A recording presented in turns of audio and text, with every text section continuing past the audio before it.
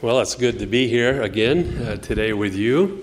And let's open with a word of prayer. Father, I thank you for being able to gather here together on your day. Lord, I thank you for this church. Father, I pray that you would enable me, that I would stand aside from any self-reliance that I may depend upon, as I really have no self-reliance. And so, Lord, may your word here today be an encouragement as we have this freedom to gather here and to honor you, to glorify you. I ask this in Jesus' name. Amen. Well, take your Bibles this morning and turn to the book of 1 Thessalonians. And this morning and the evening service at 6 o'clock, we're going to be in the books of Thessalonians, 1st and 2nd Thessalonians. And I'm going to somewhat give an overview, but we'll have some certain themes that we want to point out. And so this is the Thessalonian church. They would be called the model church. This epistle that Paul would write would be one of his earliest epistles, written in about the year AD 51. And Paul had ministered there. The church had been established. Paul had really only been there for what Bible teachers say probably was only for about 4 weeks. And a church was established. And a few Jewish people got saved, but for the most part it was a Gentile church. And as Paul went there, and by the way, he went there as part of the Macedonian call. Remember the Macedonian call that he received? And so there he went, Macedonia, which is northern Greece, to the city of Thessalonica. And that city exists today. If you look on a map, today it's called Lonika, and it's on the eastern part of Greece. It was a port city, an important city, and so God established a church there. And as I said, Paul wasn't there very long. He had to get whisked out of the city because of the opposition of religion, the Jewish leaders, the threats against him. But he was there with them. He was teaching. Other believers were there, and God established a church. And so we see in verse 1, it says, Paul and Silvanus and Timotheus, and Silvanus is Silas, unto the church of the Thessalonians, which is of God the Father and in the Lord Jesus Christ, grace be unto you and peace from God our Father and the Lord Jesus Christ. Now you notice this church was in the Lord Jesus Christ. They were a church, a true Christian church, because they were in the Lord Jesus Christ. Are you in the Lord Jesus Christ today as you're here this morning? That's God's desire for you to be in Christ. Why? Because he's not willing that any should perish, but that all should come to repentance. And when a person is in Christ, by trusting in Christ, believing in Christ for what he has done because of our great problem of our sin, Christ died. Why did he die? For our sins. The great problem that we all have, mankind all has, is their sin problem. But Christ died for our sins. We put our faith in him. We put our trust in him. We believe in him. So they were a church. They were a model church. They were a young church. They were a vibrant church. They were a serving church. They were a church that was an example. But they had some questions. And we'll see these questions addressed here in 1 Thessalonians and 2 Thessalonians. It's kind of like, where are we? Where are we in the great timeline of the local church and God's plan for man? Where are we? It's kind of similar to today, really. People are asking themselves, where are we? What's going on in the world? What all these events? What's happening? Is the rapture close? Have we, in here in this case, the question is going to come up, have we missed the rapture? 2 Thessalonians, are we into tribulation? And if we're honest, we notice that some people are kind of thinking the same things. Maybe you have had some of these kinds of thoughts. Where are we? What's kind of going on? Now remember, they're a model church. We go on. It says, we give thanks to God always for you all, making mention of you in our prayers. And so this is the model church. We're reading about it. Paul's very thankful for them. Remembering without ceasing your work of faith and labor of love and patience of hope. Now, they were faithful. Notice what they were faithful in. Paul says, I remember your work of faith. They were a people of faith. They were a church of faith. They were a church of labor of love, a church that labored in their love. And they were a church that had patience of hope. They were persevering in hope, this expectation. Hope in the Bible is a sure expectation that is to come. They were patient in hope. They were persevering in hope. They were enduring in hope.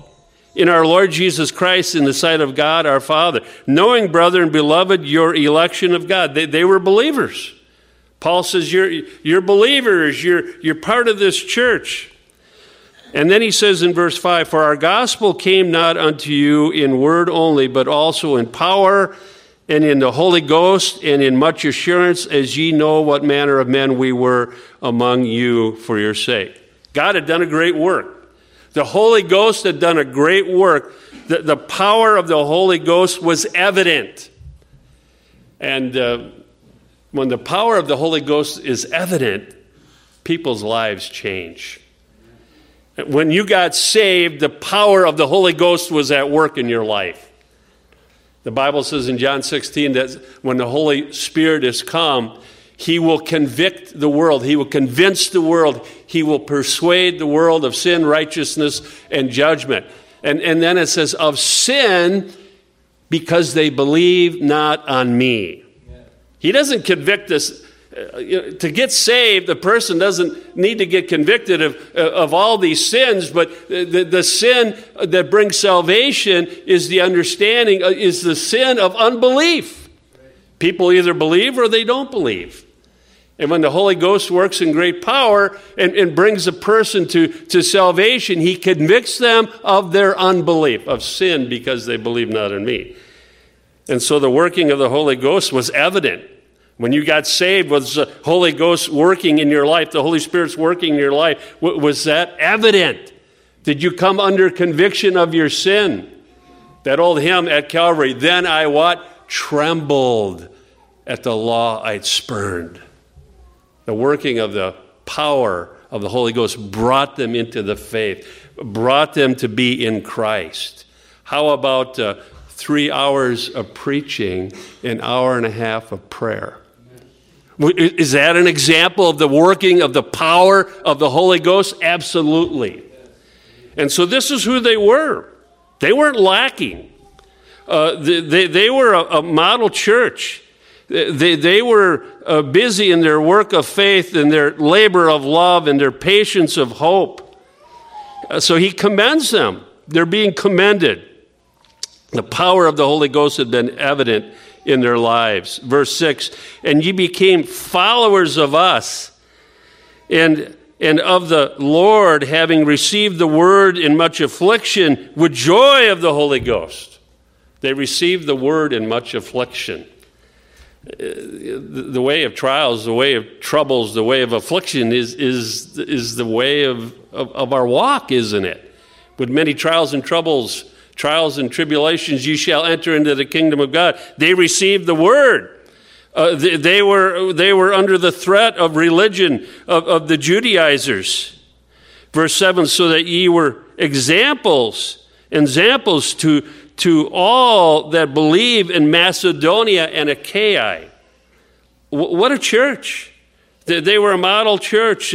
They became followers of us. Back to verse 6. And you became followers of us and of the Lord, having received the word in much affliction. I call that being all in. That's a phrase we hear people use today. Are you all in? Well, they were all in, weren't they? Verse 7, they were examples, so that ye were examples to all that believe in Macedonia and Achaia. What a church, young church. They had been taught, they had yielded, they had said no to their ways and their self-reliance and self-dependence, and they were following the word of God. And then verse 8, For from you sounded out the word of the Lord. They weren't only examples, but they were evangelistic. Sounded out the word of the Lord. There's a lot for us to learn here, isn't there, as we follow the pattern of this church. For from you sounded out the word of the Lord, not only in Macedonia and Achaia, but also in every place. Your faith to Godward is spread abroad, so that that we need not to speak anything. Wow. They were a good church. They were a model church. We read in verse 9, for they themselves show of us what manner of entering in we had unto you, and how ye turn to God from idols to serve the living and true God. They were a church that was a saved people. They were saved to serve. They turned from idols to serve the living and true God. Now, as we go through this morning, as we look at the points of this church, we got to ask ourselves, where am I? Am I all in? Am I an example? Am I evangelistic? Have I, and we also see here in verse 9, they were a church of conversions. They turned from serving idols to serve the living and true God. They were a church of a people to serve God. Do you have a conversion? Believers have conversions. They turn from sin in a past life, and they turn to serve the living and true God. And Jesus Christ is their Redeemer. Jesus Christ is their Savior. Jesus Christ has rescued them. Have you had that experience in your life? Now, as I was kind of going through this and looking at this, the model church, I kind of thought, well, Grace Baptist Church, there they are in Madison, Wisconsin. There they are on the edge of the city. There they are, ministering to the city. There they are being faithful. There they are being evangelistic. But they had some concerns, and we see the things that they had been taught. How Paul had taught them, and the other disciples had taught them, and they had taught them all the right things, hadn't they? Verse 10, and to wait for his Son from heaven. They were taught this as well. Being a model church, they were a church that was waiting for God's Son from heaven, whom he raised from the dead, even Jesus, which delivered us from the wrath to come. Jesus Christ, waiting for Jesus Christ. What is this a reference to? It's a reference to the rapture. Now, they weren't just sitting on their hands and going, woe is me, and I hope that rapture comes. No, they were a busy church. They were a faithful church. But they had been taught to be looking for the return of the Lord Jesus Christ, to wait for his Son from heaven, whom he raised from the dead, even Jesus, which delivered us from the wrath to come. He delivered us. Another word for delivered there is rescued us. Rescued us from the wrath to come. Well, what's that referring to? That's referring to the tribulation. The wrath to come, this time period in history. Jesus is going to deliver us from the wrath to come. We're not going to go through that. And in 1 Thessalonians, 2 Thessalonians, we're going to see references to, they're kind of wondering, are we in the tribulation? Are we going to go through the tribulation? And there are people today that have kind of gone to that belief system. We're going to go through the tribulation as believers. Now, who are they waiting for here? Who are they looking for? And to wait for who? His Son. They're waiting for Jesus Christ. They're looking for Jesus Christ. And by the way, in 1 Thessalonians alone, as I went through this, the references to the rapture, I think I counted at least 5 pretty clear references that pop up to the rapture of believers and waiting for his Son and so on. And some people today, they're kind of in this thing where, no, they've given up on believing in the rapture. They set it aside. By the way, the rapture was important enough for the Apostle Paul to teach to these believers. It's a truth. And we don't have to be ashamed of it. It's in the Bible. He taught them. We see that. And he's going to remind them of these things that I taught you. And everything that he taught them holiness, he taught them faith, He also taught them to be waiting for the return of the Lord Jesus Christ. And so some people they don't believe this. They don't believe in a pre-tribulational rapture. They believe in a mid-trib, or another one that's kind of become common for some is called the pre-wrath rapture. And the wrath of God doesn't begin until 3/4 of the way through the tribulation. Seriously. 3/4 of the way. So believers are going to go 3/4 of the way through the tribulation. So who are they looking for right now? They're looking for the Antichrist. They are. I've read things, and I've talked to somebody, and they're looking for the Antichrist. The pre-wrath. Unbelievable, really. I mean, God has, this is what God has for his church and from the wrath to come. Well, chapter 2, we'll talk more about, let's just look at 1 Thessalonians. Let's just skip over to chapter 5, verse 9 quick and look at a verse. 1 Thessalonians 5:9 before we go to chapter 2. For God hath not appointed us to what? Say it with me. Wrath. He's not appointed us to wrath, but to obtain salvation. There's that word again, deliverance. By our Lord Jesus Christ. Jesus Christ is our deliverer. Jesus Christ is our rescuer. You can say that as a believer. Jesus Christ is my deliverer. Jesus Christ is my rescuer. Chapter 2, now we begin to look a little bit at the model servant. Well, the model church, the model servant, of course, was the Apostle Paul. His disciples, Timothy, is going to be used. And since Paul got whisked out of there, Paul had a heart for these people. He was wondering how they were doing.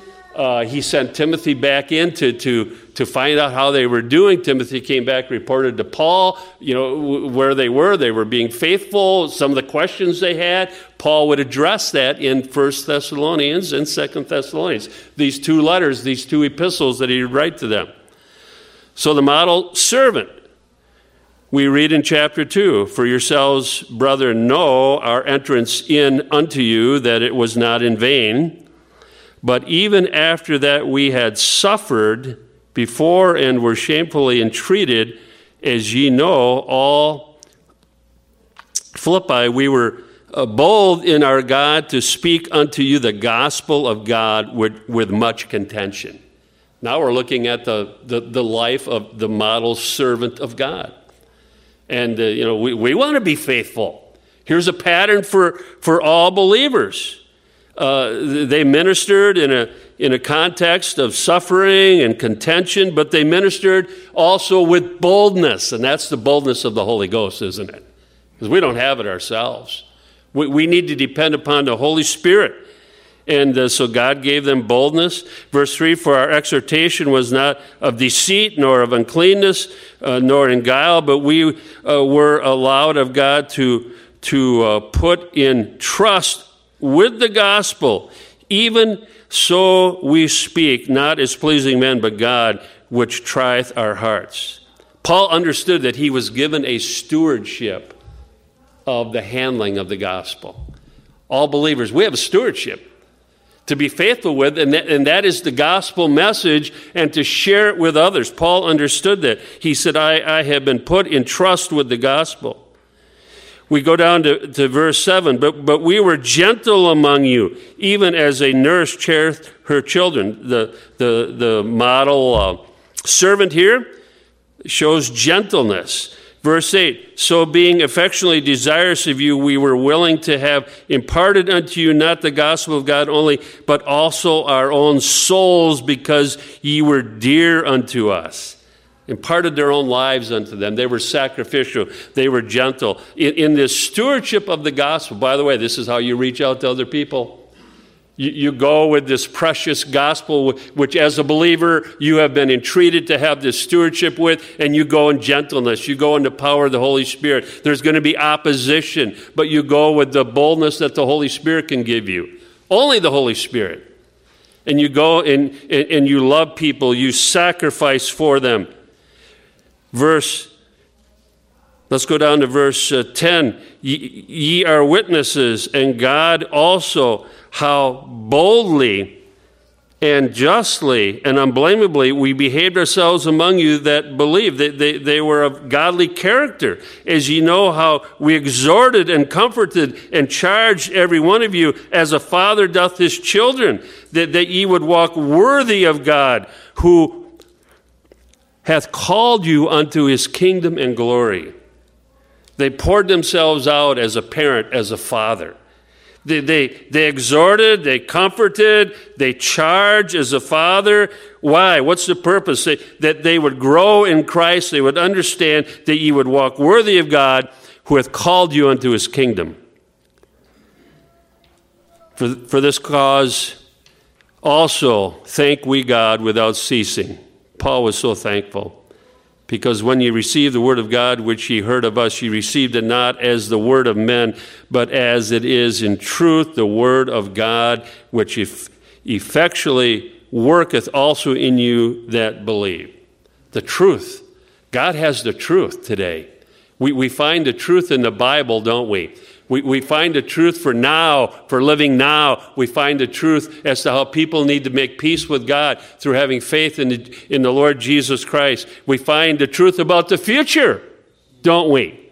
The Bible gives us the truth for the future. What is going on? Well, we're headed towards that one world system, aren't we? But in the meantime, we need to be faithful. We have the stewardship of the gospel. And so we see all of these things. Verse 14, for ye, brethren, became followers of the churches of God, which in Judea are in Christ Jesus. For ye also have suffered like things of your own countrymen, even as they have of the Jews. And so there's a price to pay. They were all in, but they were willing to pay that price. They were convinced. They trusted. They believed. They had confidence in Jesus Christ as their Savior and as their Redeemer. And then he says about them, about the opposition, verse 15, who both killed the Lord Jesus and their own prophets and have persecuted us, and they please not God and are contrary to all men, forbidding us to speak to the Gentiles that they might be saved. So fill up their sins always, for the wrath is come upon them to the uttermost. But we, brethren, being taken from you for a short time in presence. See, Paul was whisked out of there. They had to get him out. The Jews were after him. They wanted to kill him. So we've been taken away for a short time in presence. Not in heart, endeavored the more abundantly to see your face with great desire. Wherefore we would have come unto you, even I, Paul, once and again, but Satan hindered us. Satan's real. And as we heard in Sunday school today, Satan's goal is to kill everyone. Satan's all about death. The thief cometh but for to murder, to kill, to destroy, and to steal. That's his work. And so Paul says, Paul knew that. But Satan hindered us. For what is our hope or joy or crown of rejoicing? Are you not even ye in the presence of our Lord Jesus Christ at his coming? At his coming. There's that coming again. Jesus is going to come. He's going to come in the clouds for his own. So here we have another mention of what? The rapture. For ye are our glory and joy. What was the primary goal and purpose and prize in the Apostle Paul's life? Two things. Jesus Christ himself and souls. Jesus Christ and people. He says that you are our crown. You are, for what is our hope or joy or crown of rejoicing? Are not even ye in the presence of our Lord Jesus Christ at his coming? For ye are our glory and joy. There's an example for us. Invest our lives in impacting others for the glory of God, for the kingdom of Christ, for their soul. Befriend them, love them, disciple them, teach them, share the gospel with them. And we see that clearly in Paul's life. We see in chapter 3, the model brother, and it's going to be Timothy, because Paul couldn't be there, so Paul sends Timothy to be with them at this church at Thessalonica. Wherefore, when we could no longer forbear, we thought it good to be left at Athens alone, and sent Timotheus, our brother, and minister of God and our fellow laborer in the gospel of Christ, to establish you and to comfort you concerning your faith. So back goes Timothy, to establish them, to comfort them in their faith. You know, it's a great thing to be a fellow helper in God's local church. Are you content with being a fellow helper? I hope so. It's so important. You build yourself up. You grow in the faith through your obedience to the Scriptures, your yielding to the Holy Spirit, what He wants in your life. Look at the importance of Timothy, this minister of God, this fellow laborer in the gospel. Verse 3, that no man should be moved by these afflictions, for yourselves know that we are appointed thereunto. The afflictions, Christian life, isn't an easy life. It's a life of warfare, spiritual warfare.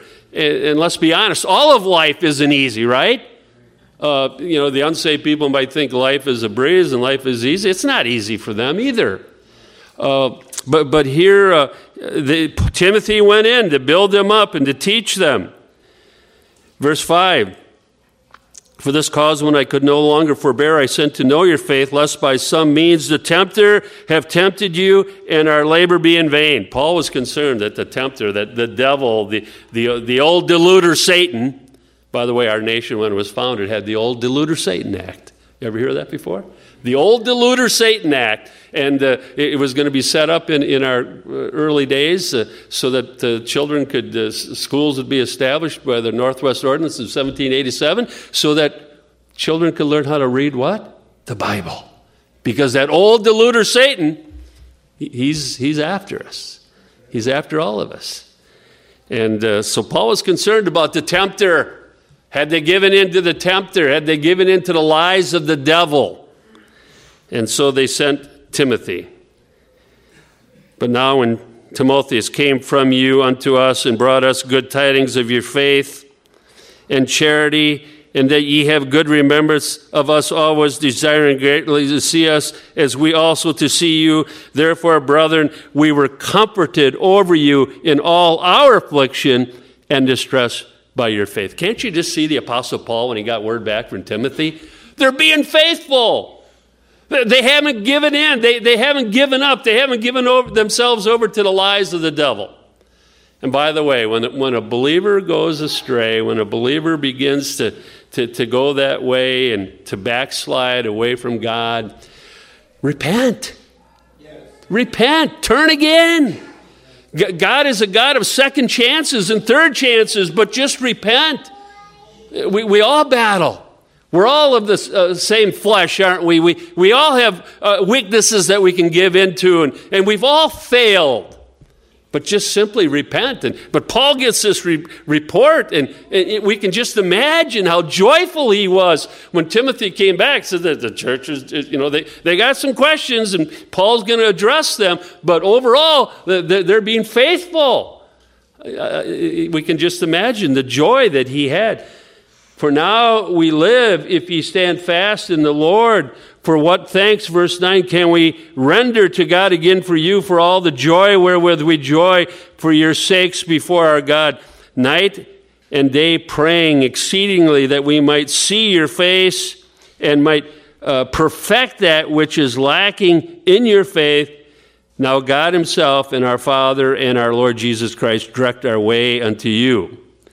And the Lord make you, now here's Paul, this is the letter back that he's giving them. What's his concern? What's Paul's concern for the local church at Thessalonica?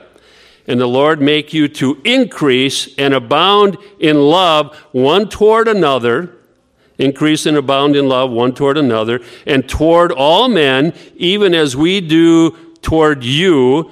Paul says that we're loving you. And by the way, what is true biblical love? It's meeting the needs of another. Sacrificial love. For God so loved the world that he what? Gave his only begotten Son. Did God meet our needs or not? Yes, he did. Jesus Christ rescued us. Jesus Christ redeemed us. Jesus Christ saved us. So his prayer was that they would grow in love one toward another in the local church. Do you have love for one another in the local church? That's important. And to all men, it says, verse 13, to the end he may establish your hearts unblameable in what? Holiness. What is holiness? It's a separation unto God, unto the truths of God. And what do? We say no to self. We mortify the deeds of the flesh. We have radical amputation, so to speak, where necessary. That he may establish your hearts unblameable in holiness before God, even our Father, at the coming of our Lord Jesus Christ with all his saints. This is the what? Third time a reference about the rapture in these first 3 chapters. That he may establish you unblameable in holiness before God, even our Father, at the coming of our Lord Jesus Christ with all his saints. Well, we're going to get into that in a little bit. Jesus Christ is going to come with all the saints for believers who are yet alive. There's this resurrection that takes place where believers get a resurrection body. And by the way, let me just stop a second.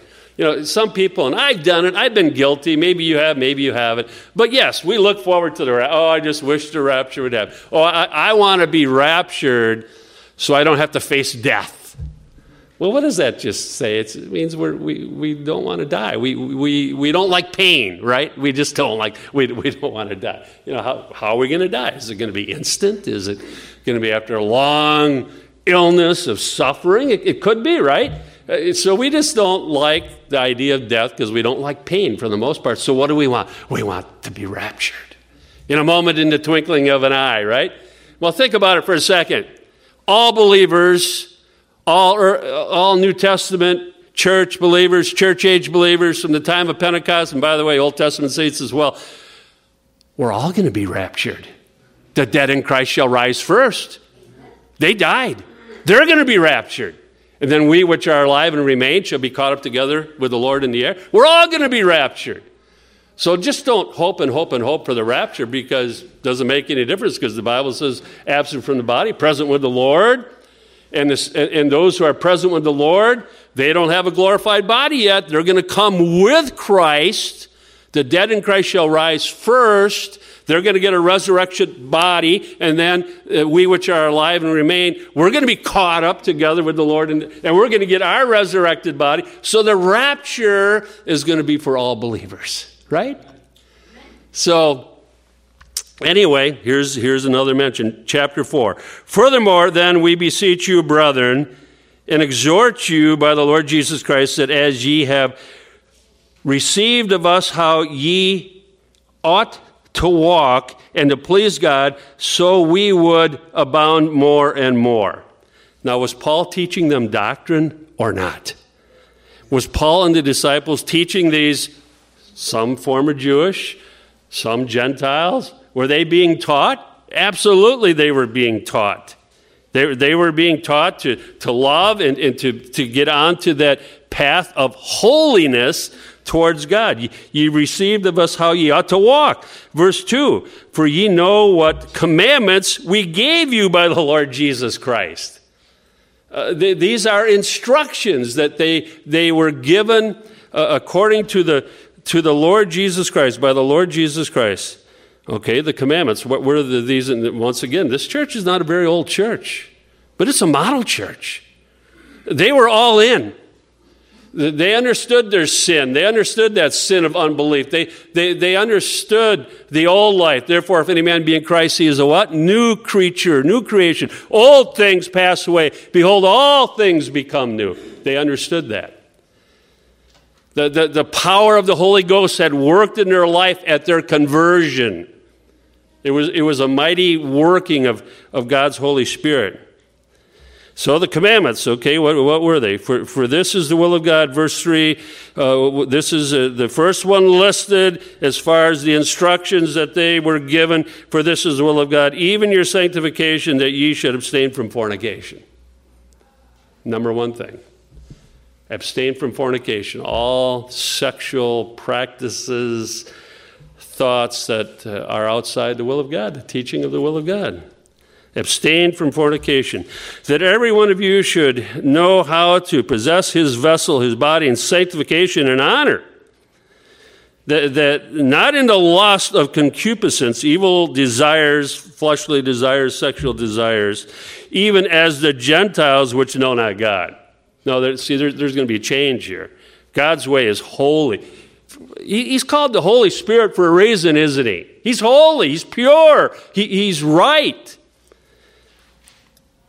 That no man go beyond and defraud his brother in any manner, because that the Lord is the avenger of all such, as we also have forewarned you and testified. You don't go beyond and defraud. You don't go beyond and cheat physically, sexually, mentally, in any kind of way anyone.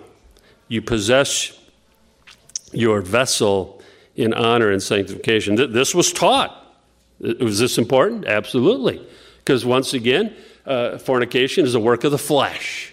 The lustly desires of the flesh, and we have to say no. The Bible's very clear on that. The Old Testament verse, I made a covenant with mine eyes, why then should I think upon a maid? And so this is addressed throughout Scripture. But that was an instruction for the early church here at Thessalonica. For God hath not called us unto uncleanness, but unto holiness. He therefore that despiseth, you don't like this teaching? He therefore that despiseth not man, but God, who hath also given unto us his Holy Spirit. He's the Holy Spirit. He takes up residence in the life of the believer. He's holy. The Holy Spirit doesn't want to be dragged through the filth of this world, of the practices of sin. No, he's the Holy Spirit, isn't he? And we battle that. We battle that through what? Truth. We battle that through depending upon the Holy Spirit, by obeying the Holy Spirit. So that's an instruction. And if you despise it, if you have a problem with what the Bible teaches, you have a problem directly with God. Not with the teacher, but with God himself. It's your stubbornness, it's your self-will, it's your self-reliance, it's your own self-dependence. And once again, God always calls us what? First of all, to get honest and then humble ourselves before God. Then verse 9, but as touching brotherly love, ye need not that I write unto you, for ye yourselves are taught of God to love one another. And indeed ye do it toward all the brethren, you're doing it, which are in Macedonia. But we beseech you, brethren, that ye increase more and more. So grow in love, increase your love.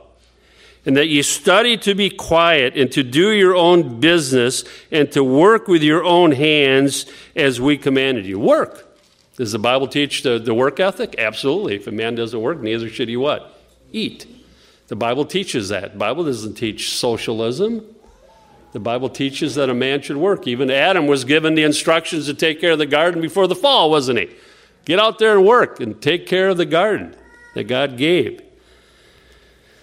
That ye may walk worthy, honestly, toward them that are without, and that ye may have lack of nothing. But I would not have you to be ignorant, brethren, concerning them which are asleep. But here we go.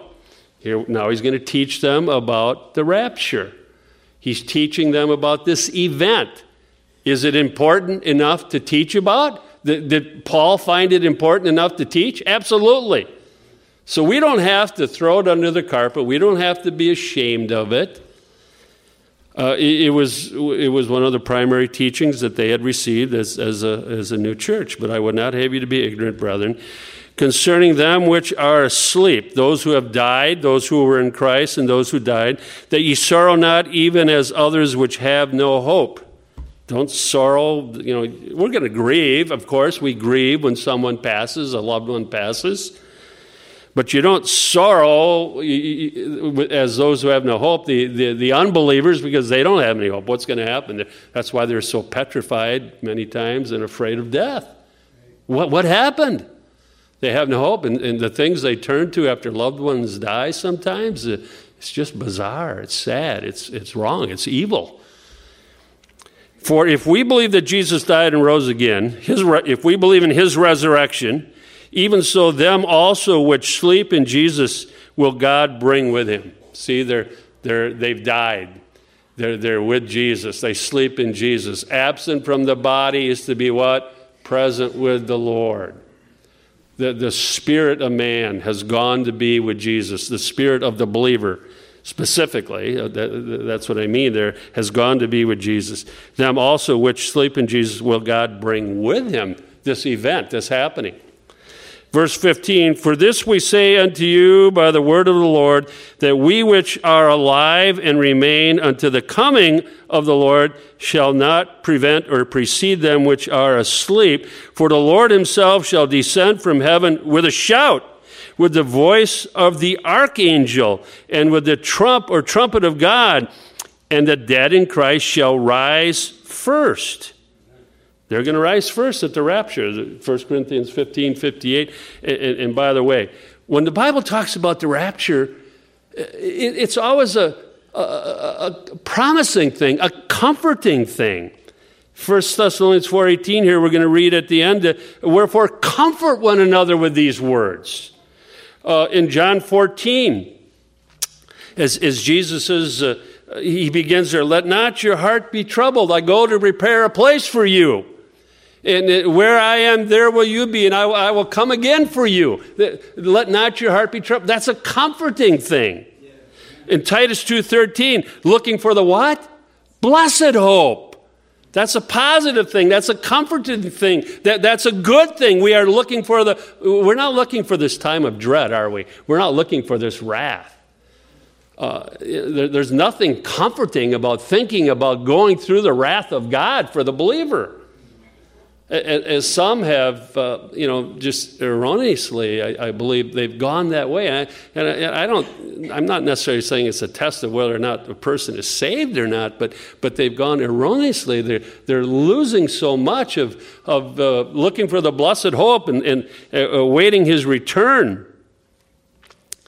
And so it's a positive thing. It's a comforting thing that's taught in the Bible. And then verse 16, for the Lord himself shall descend from heaven with a shout, with the voice of the archangel and the trump of God, and the dead in Christ shall rise first. Then we which are alive and remain shall be caught up together. A catching up. Some people say, I don't like the word rapture because the word rapture is not in the Bible. Well, call it a catching up then. Because that's where it is. The word caught up there is the Greek word harpazo, from where we get the word harpoon. I have memories of being a boy and going with my grandpa to a local spot. There was a bridge right next to a dam. And every year at a certain time of the year, the carp would be running. And lined up on the bridge, right below the dam, would be all kinds of men and boys, and they had their carp spears. And a long wooden pole, and on the end of the pole was this spear with about 4 sharp tongs sticking out, and they had a rope tied to the end of the long wooden pole, and they would stand on that bridge, and they would harpoon, they would spear, they would throw their spears down into the shallow water of the river and to spear carp. Harpoon them. You harpoon them, and then what do? You pull them up, right? You pull them up. And this is what caught up means, being harpooned. Well, that's the Greek, and then it was translated into the Latin, from which we got the word rapturio, and that's where we get the English word rapture today. So, then we which are alive and remain shall be caught up together with them in the clouds. Harpooned up, caught up. Jesus Christ rapturing up, catching them up. Some people say, well, I can't believe that. Well, then you don't have faith. Can you believe in the beginning God created the heavens and the earth? We believe the Bible by faith. And if we can't believe what the Bible teaches, then we're not believing the Bible. There's something definitely wrong, isn't there? Well, this is an event. We're going to be caught up together with them in the clouds to meet the Lord in the air, and so shall we ever be with the Lord. And all God's people said, Amen. We shall forever be with the Lord. Wherefore, comfort one another with these words. The teaching of the rapture is to be a comfort for all believers. Comfort one another. I'm going to try to go quickly here so we can finish this up. As I said, we're doing an overview. I'm doing a lot. Usually I don't preach this way, but I wanted us to get this overview of the Thessalonian model church and some of the concerns they had, the things they had been taught, the faithfulness they exhibited. Chapter 5, verse 1, but of the times and the seasons, brethren, ye have no need that I write unto you, for yourselves know perfectly that the day of the Lord so cometh as a thief in the night. Now, the day of the Lord is a phrase found in the Bible, and it's a reference to times of the tribulation, the great tribulation, the day of Christ, the day of the Lord. These are events that are going to happen after the rapture. When this earth goes in, this timeline of the history of mankind goes into a different time. So you know perfectly that the day of the Lord so cometh as a thief in the night. For when they shall say peace and safety, then sudden destruction cometh upon them as travail upon a woman with child, and they shall not escape peace and safety. Well, the rapture takes place. Antichrist is going to come upon the scene. He's going to sign this covenant with Israel, this peace covenant, and it's going to go for a time period. And then the Antichrist is going to defile the temple of God, and the Jewish people are going to realize that they have been deceived. And that's going to be about midway through the tribulation.